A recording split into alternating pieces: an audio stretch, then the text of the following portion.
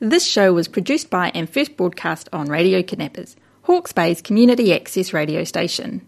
Thanks to New Zealand On Air for enabling us to put Hawke's Bay voices on air.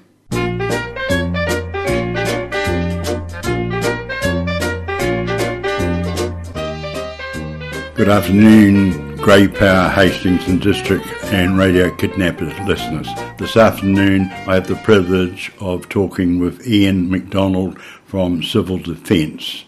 Good afternoon, Ian. Can you just briefly give us an introduction about yourself, how long you've been working with Civil Defence and perhaps what you did prior to coming on board with Civil Defence, just so that our listeners know a bit about you and your qualifications and the role that you are talking to us about this afternoon. Right, sure. Yeah, good afternoon, Ron, and good afternoon to your listeners. So my background, an interesting background, I think. I started off with the New Zealand Defence Forces in the Army, and that was over 35 years ago. And I'm still involved with the Army through the Army Reserves or the Territorial Force. Spent a bit of time overseas in the Middle East for a while, doing operations and also doing the usual training that the military does. Both here, Australia, Canada, places like that.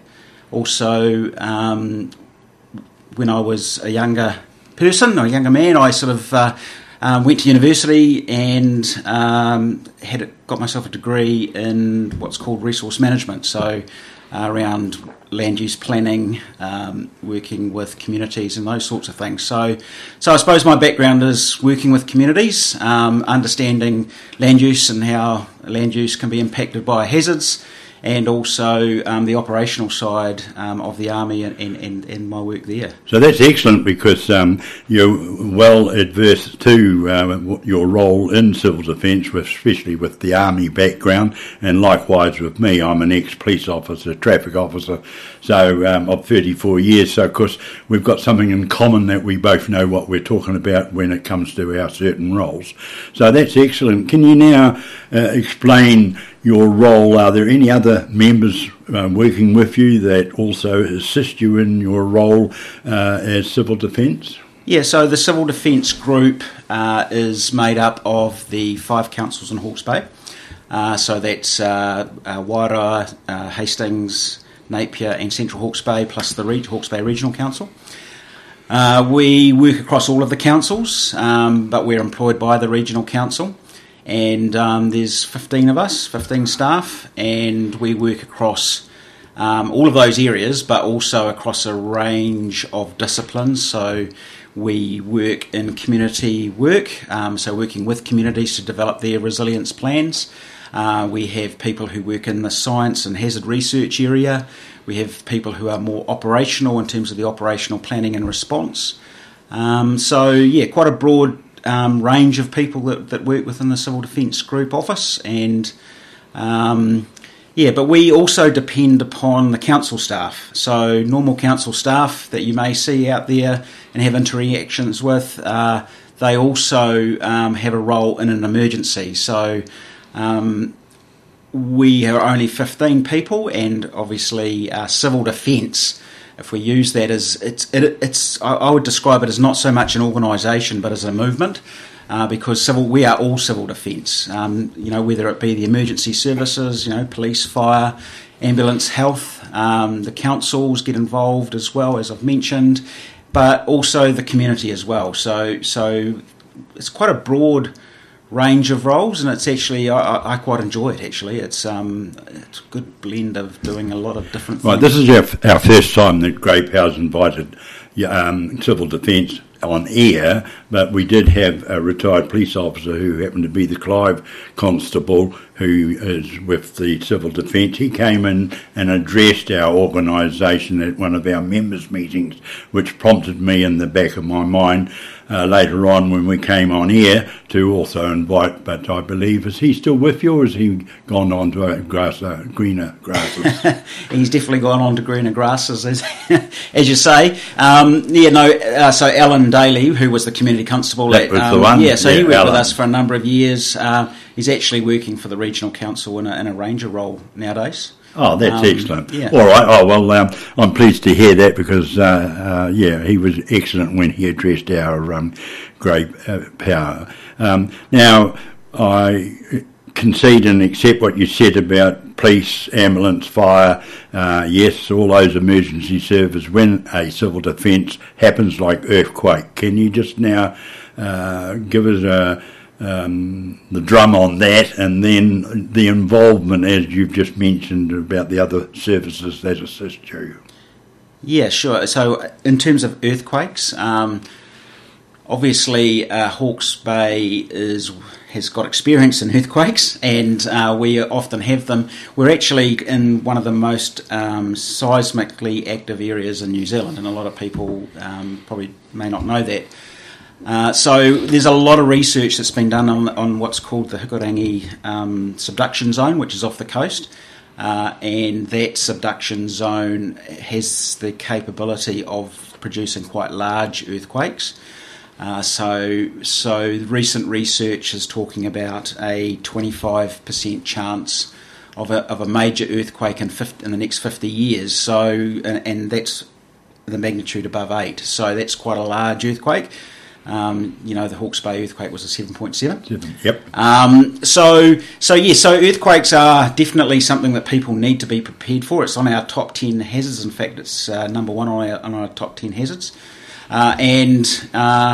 Look, people just need to be really aware of their surroundings, making sure their home is quake-proof and safe, making sure that they've thought about how they're going to evacuate from their home after the earthquake's finished.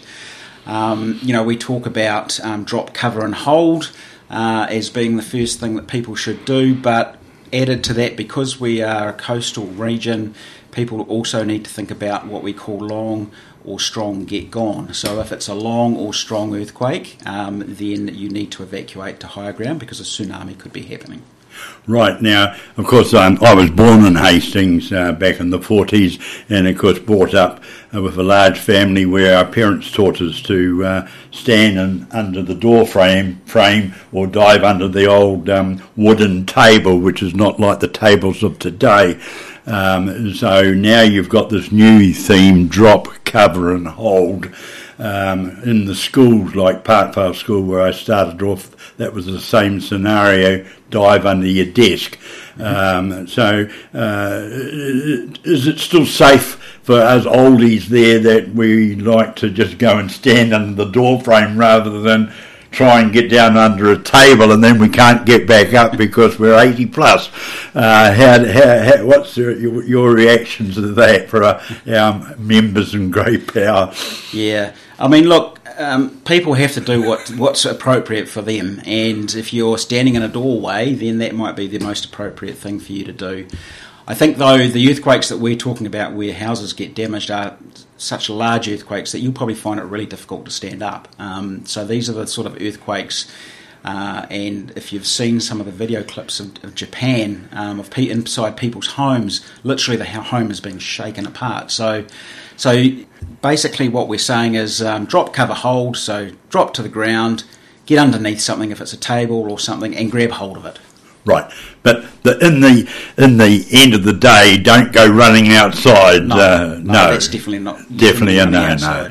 All right, look, that's fantastic. Now, of course, as we know, being on a coastal area, then of course we're up for the old tsunami. So, can you just give our members a bit of a story there, and then especially, I see a bit of controversy going on over the sirens around. So can you just enlighten the listeners on that scenario? So here on the East Coast we have got tsunami threats from what we call distance source tsunami. That's from South America. We have got many hours in order to warn and evacuate people for those sorts of events. But we also have, as I've mentioned, the Hikurangi subduction zone, and literally a tsunami could be arriving in, say, Napier within between 15-20 minutes through to about an hour. So that's the sort of time frame that the scientists are telling us that a tsunami could arrive after a long or strong earthquake. So that is why the message that we're giving people is, if you do feel that earthquake, don't wait. You need to start moving straight away and get out if you live on the coast. And everybody who lives in a tsunami evacuation zone, we sent out a letter last year. It went out to every single property within the zone. But you can definitely easily find out online from our website. And if you know that your property or where you work is within a tsunami evacuation zone, then straight away you should be moving. So look, the research is really clear from Japan in particular, and that obviously is the earthquake that sort of happened in 2011. And everybody can remember the scenes that you saw of the waves rolling into Japan. That what they found in the research after that is that those communities that had sirens actually had the highest death rates. And the reason behind that was because people used to wait for the siren to go off. And they'd be standing around waiting. And the other thing that happens is sirens are dependent on power. And sirens are dependent on being up and standing. An earthquake can knock over the tower or whatever structure they may be attached to. So there's no guarantee that the sirens will go off, and plus it takes somebody to push the button as well, and that person might be affected by the earthquake. So really, sirens, when you start to look at some of the other tools that we have now around cell phone, the mobile alert system, which can be activated from anywhere in the country. So if we have a major earthquake, say an earthquake that potentially generates a tsunami here in Hawke's Bay, then it can be generated from the National Emergency Management Agency in Wellington. So those are the key reasons why Napier is looking at its siren system. The other key thing about sirens is they actually can't tell you anything. So the sirens go off. They can't actually say to you, there's a tsunami coming, or maybe it's a storm, maybe it's an ash fall from an eruption on the Central Plateau, and that is actually something that is really important. You know, people need to be warned, but they need to be informed as well, and that's what the mobile alerting system allows us to do, because we can put messages on it, which was, tsunami, evacuate high ground straight away, sort of thing. Right. For example, now I know that 60% of my members do not have access to cell phones, me included. I don't own or operate one. I'm used to the old landline. So you've said that you update and let people know. A lot of our members also don't buy a newspaper. So we're struggling to keep our members informed. So you've said that you've let people know by internet. What are you doing about our members that don't have access to internet, newspaper and radio? What can you help us out there? I mean, when Alan came in and talked to us, he had the pamphlets and we gave them out, but later on I could get you to do a little write-up for our July newsletter, which goes out to 1,200 of our members. That could help those ones. But I know for a fact that only 316 people get our newsletter by email, where the other 900 want it posted to them. So that's why I'm basing my fact that a lot of our members do not have internet. Sure. So can you just sort of give us a little help there? Yeah. So as I said, look, last year we had quite a big campaign of sending letters out. We still have we still work with the newspapers in terms of putting information in the newspapers. We also work with communities around things like signage. So, for example, we've just put up a whole lot of tsunami siren, well, not a whole lot, but we're starting to put up some signage in Napier along the foreshore with some maps and the such like, so that people actually can find out for themselves a little bit about the hazard and how they can actually plan for it.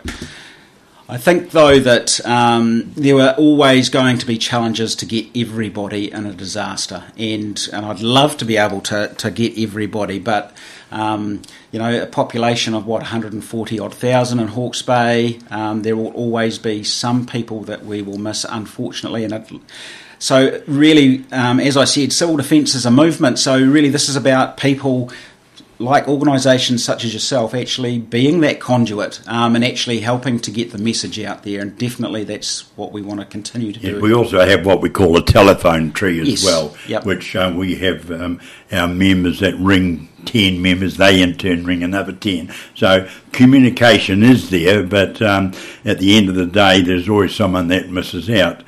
Now, we'll go on to flooding, because it's not just only caused by the tsunami. We have rivers and heavy deluge of rain that brings the water down, which creates flooding.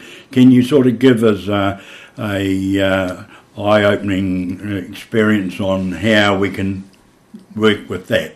Yeah, so Hawke's Bay is vulnerable to ex-tropical cyclones that come down and sit off the east coast. So Cyclone Bowler, people may remember that. Yes. So yes, but I'd have to say that we're quite well served in Hawke's Bay in terms of the flood protection that we have in place. The regional council and other councils have put a lot of time and effort into putting in flood protection works all around the Heretaunga Plains in particular, but also in some places around central Hawke's Bay and Wairoa.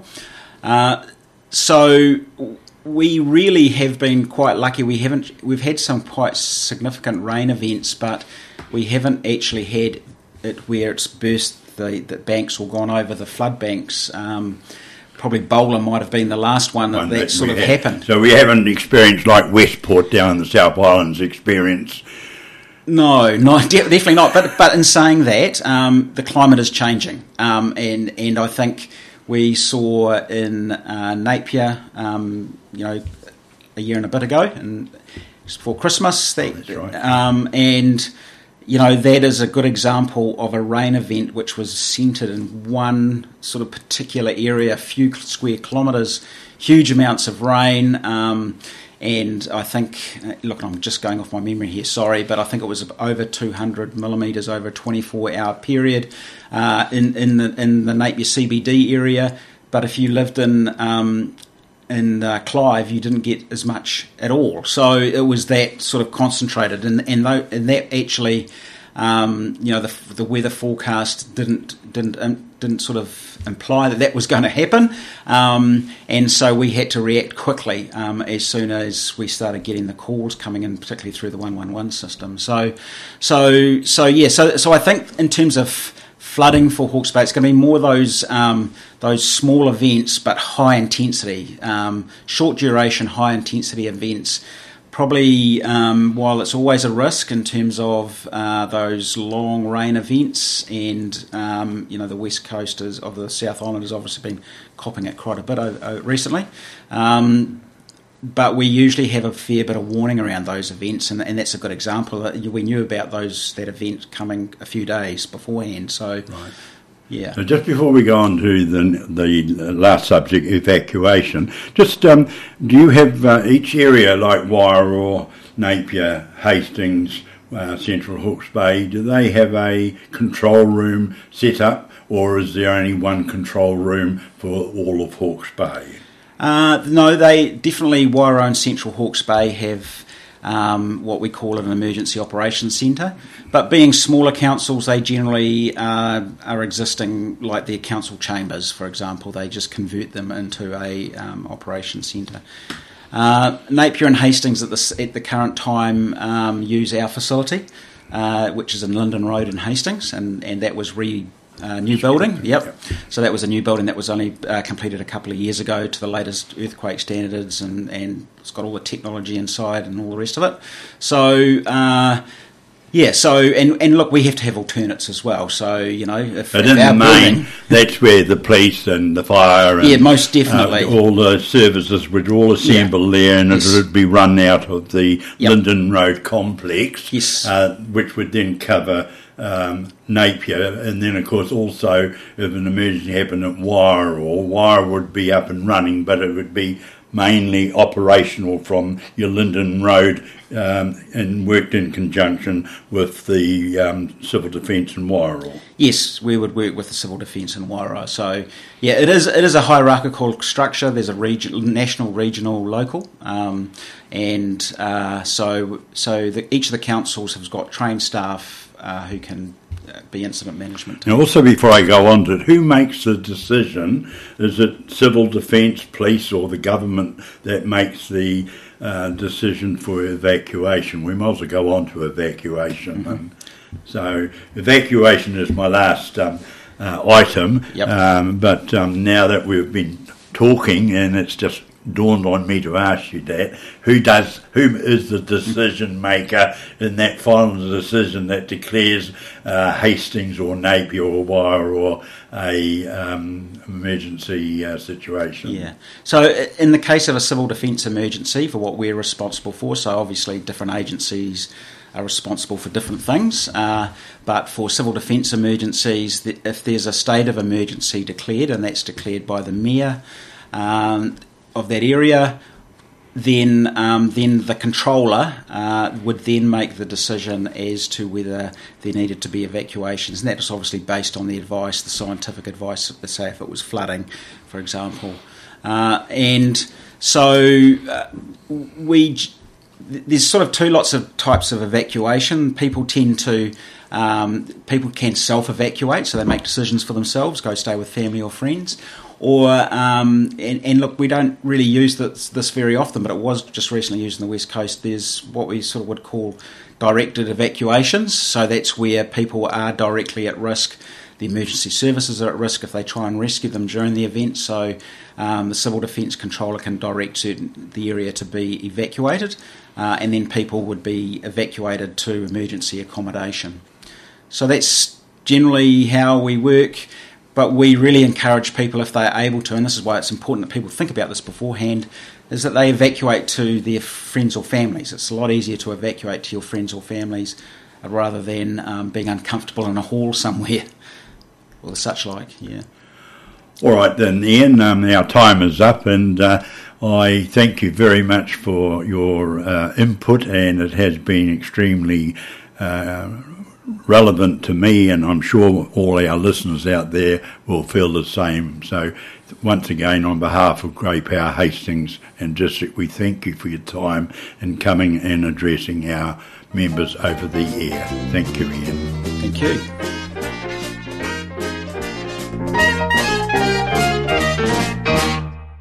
This show was produced by and first broadcast on Radio Kidnappers, Hawke's Bay's community access radio station. Thanks to New Zealand On Air for enabling us to put Hawke's Bay voices on air.